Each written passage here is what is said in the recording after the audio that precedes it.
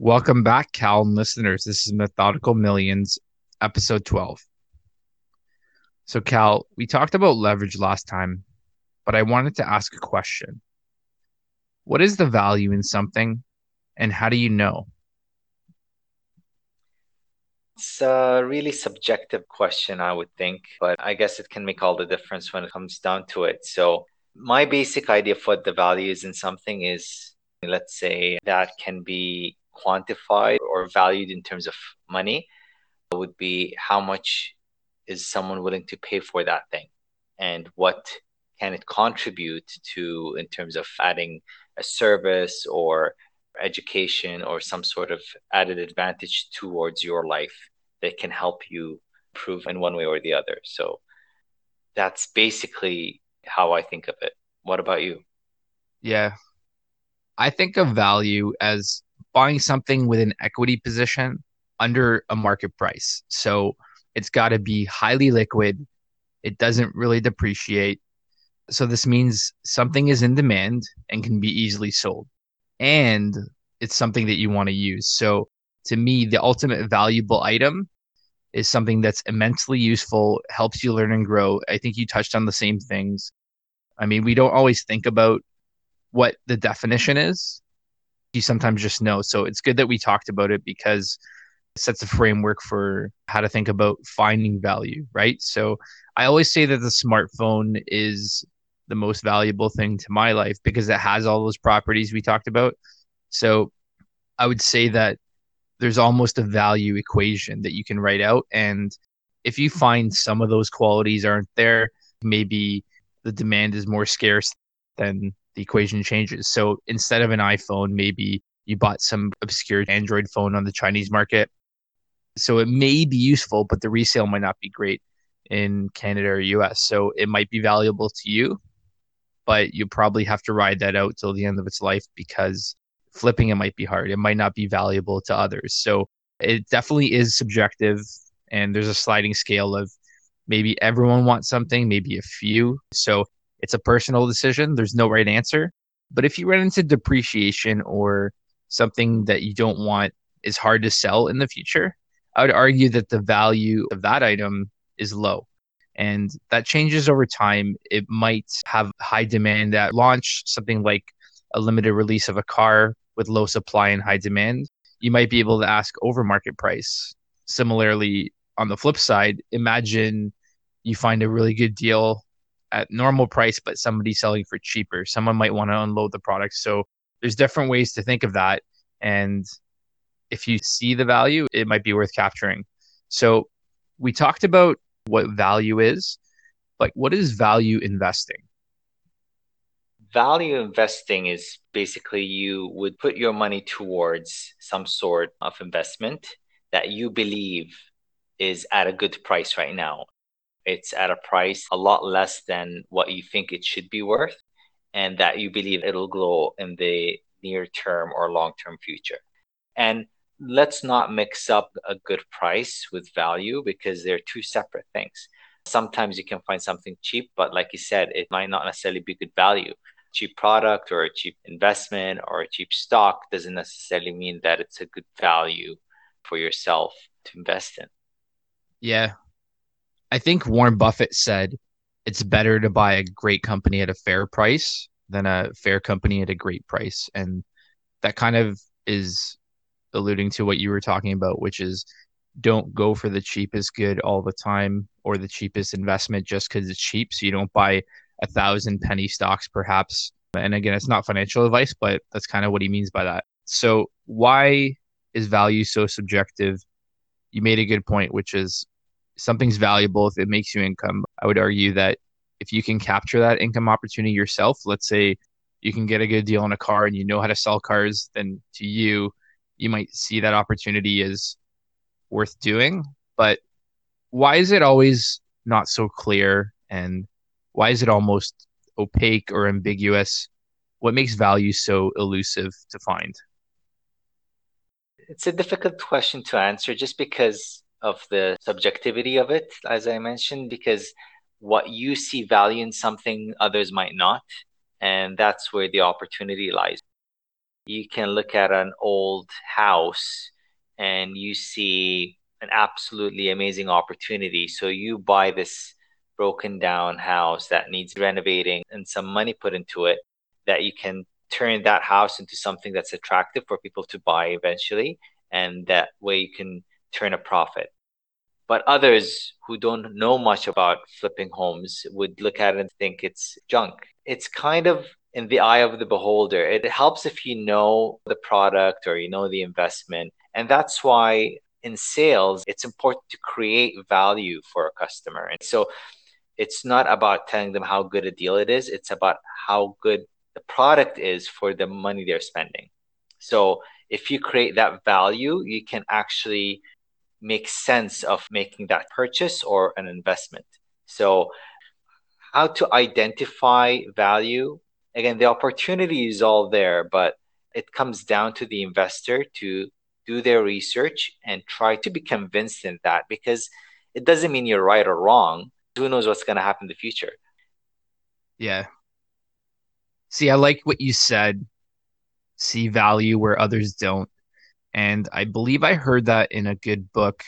It was called Zero to One. So the background of the guy is he founded PayPal, or co-founded rather. And I usually don't recommend a lot of books to read, but this one stood out because he talked about why does one business do well and others don't? A lot of businesses aren't easy. So you've got a retail store, especially now, you've got this craziness with COVID that's kind of shut down essentially a lot of retail, and businesses have to pivot. They got to pivot online, go to where the customer is. They can't just stay and not survive. So I think what was really cool about the book was it talked about how do you monopolize a space instead of trying to be the 100th restaurant. People in the tech space joke that the restaurant business is not a good business. And I joke that if they knew about the car business, they'd pick that example because we always fight on the margin for a customer. And that customer is often already decided they want the product and the brand. But between franchise dealerships, you'll fight on price. And it gets super dangerous for the long term viability of that business model because you're not really building the merits of the product. You're not focusing on the best product out there versus the competition, or like Cal said, building value. Without this car, I couldn't imagine life. That is the ultimate. So I use Tesla as an example because they're doing some cool things, making what I call an iPhone on wheels, and the product keeps getting better and better. That's a standout example. So in the tech space, people talk about making something 10x better. So don't even start a business unless your product's 10x better than the competition, because if it's not innovative, you're going to fight for that 5% of customers that already have brand affinity to the main one or two players. And maybe we can use Uber and Lyft as an example. Do you really want to start a ride sharing company when there's so many? So who's going to download another app when they already have two on their phone? Getting that customer to even go to the app store is tough. So you need a product that's so good that the virality is there. If someone tries it, they're going to go tell two or three people. And I think that's part of the secret on the building side of making a product or service valuable is that people can't live without it.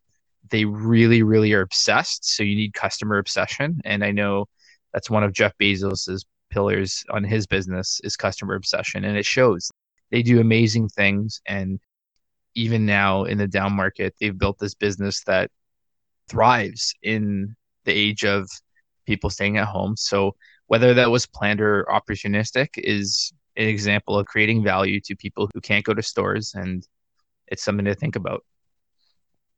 Yeah, a great point you made there, because what is the value there is convenience and the ability to do something. So there's a need in the market. So in this scenario, like you said, with Amazon, what they're doing is help a lot of people to order things online, whether it was food or equipment or anything really, with convenience. So it's an opportunity for Amazon. So going back to the dealership model, the difference between two dealerships of the same brand is what one can provide in terms of service and after sale compared to the other. The product is the same, but the experience isn't. And that's where the value can be added. So it's a very good point you bring out there. Same thing with Tesla is whether they're profitable or not, some people might argue that's another story. I'm from the school of believing they're definitely on their way there. I just looked at a graph today. It was in 2010, Tesla's market cap was about 50 times less than Ford and GM combined. And now in 2020, it's about double that of Ford and GM combined. So you're talking about two automotive giants that basically have been around for over 100 years. And then this new player comes, does the same thing to manufacture vehicles, but what's it about those vehicles? How they deliver their after sale, their products, their upgrades, and all of that makes the entire difference there. And that's value for a lot of people. Yeah, it really nods to the modern age of click a button, order your food, order an Uber, order a Tesla. So the value for people, I find I've driven one, the product just so innovative and cool. I'm a techie guy. I like that kind of thing.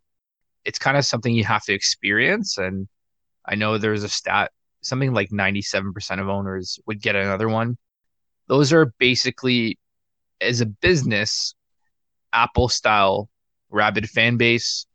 I would argue they've got very strong margins and they're not really accounting for software yet. So once they release full self-driving, they'll account for software revenue, pushing their margins closer to 30%. They're kind of breaking the system. They're really product focused on fast innovation. Their roadmap's really crazy. And when I've talked to other brands, I've been to conferences, I've been to techie events here in Canada, and I've talked to VPs and head of product innovation, and some are doing cool things, some are really inspiring, but some of them discount what they're doing. They don't pay attention. And the biggest threat to your business is not necessarily another car, it's a change in your business. So if it's a change you're not prepared for, it could be the camera industry switching to smartphones, wiping out an industry overnight. Or, for example, what if people go to ride sharing in self-driving cars and people stop buying cars? That's something I know that's been proposed by the people working in these spaces for a while. And if that happens, that truly is a case of seeing values where others don't, because it's as if it's impossible until it's not. And if you ask the average person, is this going to happen? They could never imagine that. And they probably couldn't imagine the internet and the iPhone in the 80s. So you almost have to be a visionary to make these things. And you almost have to have an open mind to imagine the future possibility that a company could get there. So it takes a bit of a leap of faith, but I think the best capture of value is to imagine what the future value of a company is or a product and place your bets on that.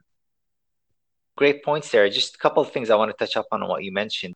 First of all, for those who don't know, 30% profit margin is enormous in the automotive industry. So on their way to get to that point is very impressive on Tesla's behalf, because with that kind of customer retention and growing interest, that's value building for those who actually are buying their products. This also proves to our listeners, John, you're a professional in the automotive industry. You've been doing this for a long time, and you're very well aware of what's going on with Tesla and with its competitors and with other companies that are not directly competing with them in the automotive industry. But because you know what it's like, it gives you an insight of what the potentials are for Tesla and potential ride sharing, autonomous driving, and all of that. And that's where value stems for you. You can see value in that company, where someone who perhaps doesn't know about the automotive industry as well, they might not see value. They think people are not ready to buy electric vehicles just yet. People are still buying cars with internal combustion engines, maybe some hybrid models. That's pretty much it. Yeah, it's a good point. And I'm not going to get too technical, but I think the mistake a lot of retail investors do is they'll value the company based on past performance. So if you ask Jeff Bezos, how did he do last quarter? He doesn't care. He's thinking 12 quarters ahead. He's got that forward looking vision of where he's going to be.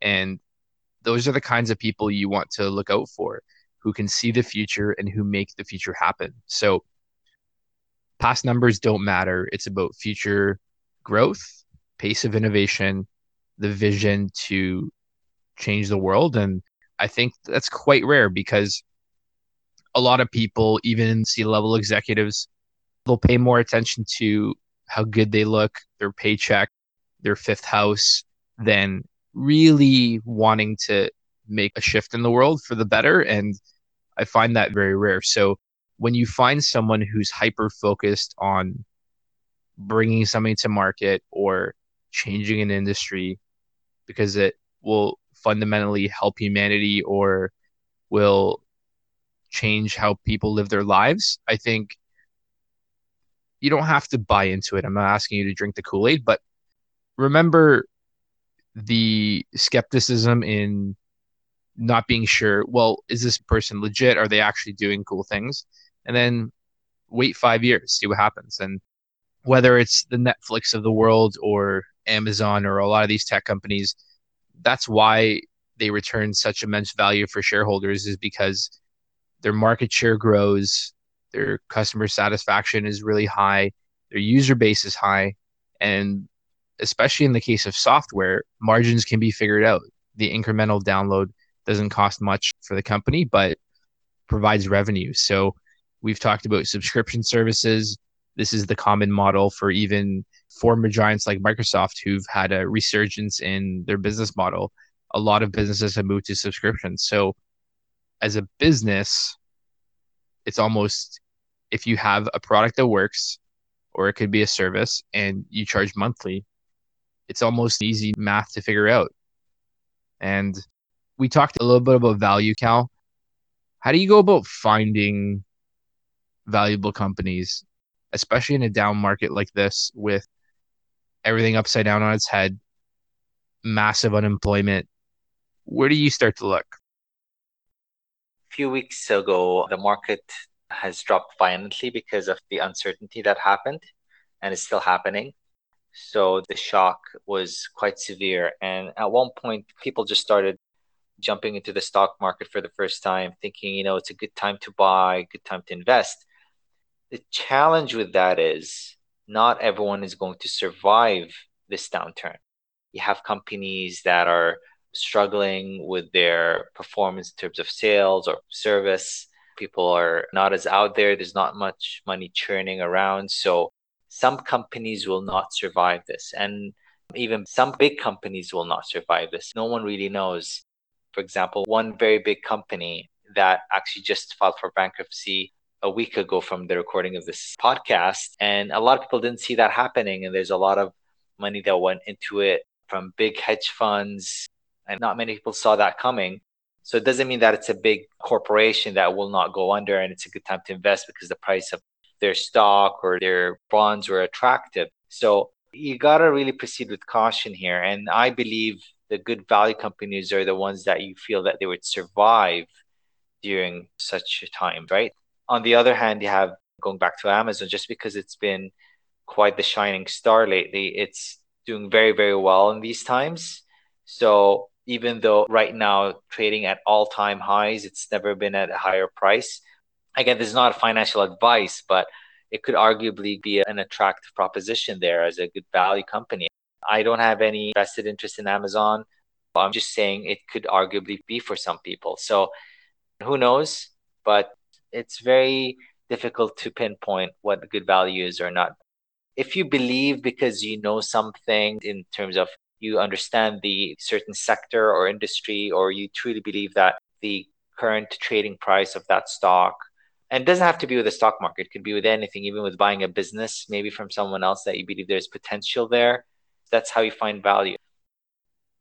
You know what? You made a good point about survivability because I know in the tech space, there'll be tech company darlings that might get a press bump or be hot in the moment and be in the spotlight. But if that business doesn't have sustainable growth, it could come and go, and you could find yourself buying at the top or maybe miscalculating that opportunity.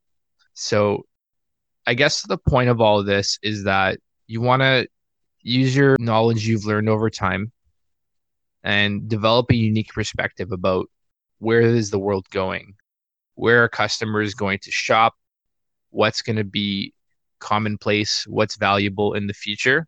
And I like that because I really believe in the multiple return style of investing. So you're not worried about, is this the right time? Am I buying a little bit too expensive in terms of a share price? You skip all those questions that you could argue endlessly in your head about. So, all important things. So, to summarize, I believe looking for value in something that can return a multiple in changing industries that would survive over the long term, like Cal said. And do you have any closing thoughts, Cal, on value? Yeah, ultimately, value is seeing something that someone or some company can deliver where maybe others won't. Awesome. Very good points. You're basically trying to find the diamond in the rough. So go out there, find the diamond. And if you're a little bit hesitant about if it's true, that's because no one can really truly see the future. So make many bets. Don't go all in, as we talked about, and that should set you up for the future. So I want to thank all our listeners for tuning in. This is Methodical Millions, episode 12. If you'd like to follow future episodes, you can find us at methodicalmillions.com or info@methodicalmillions.com for episode feedback. Thanks, everyone.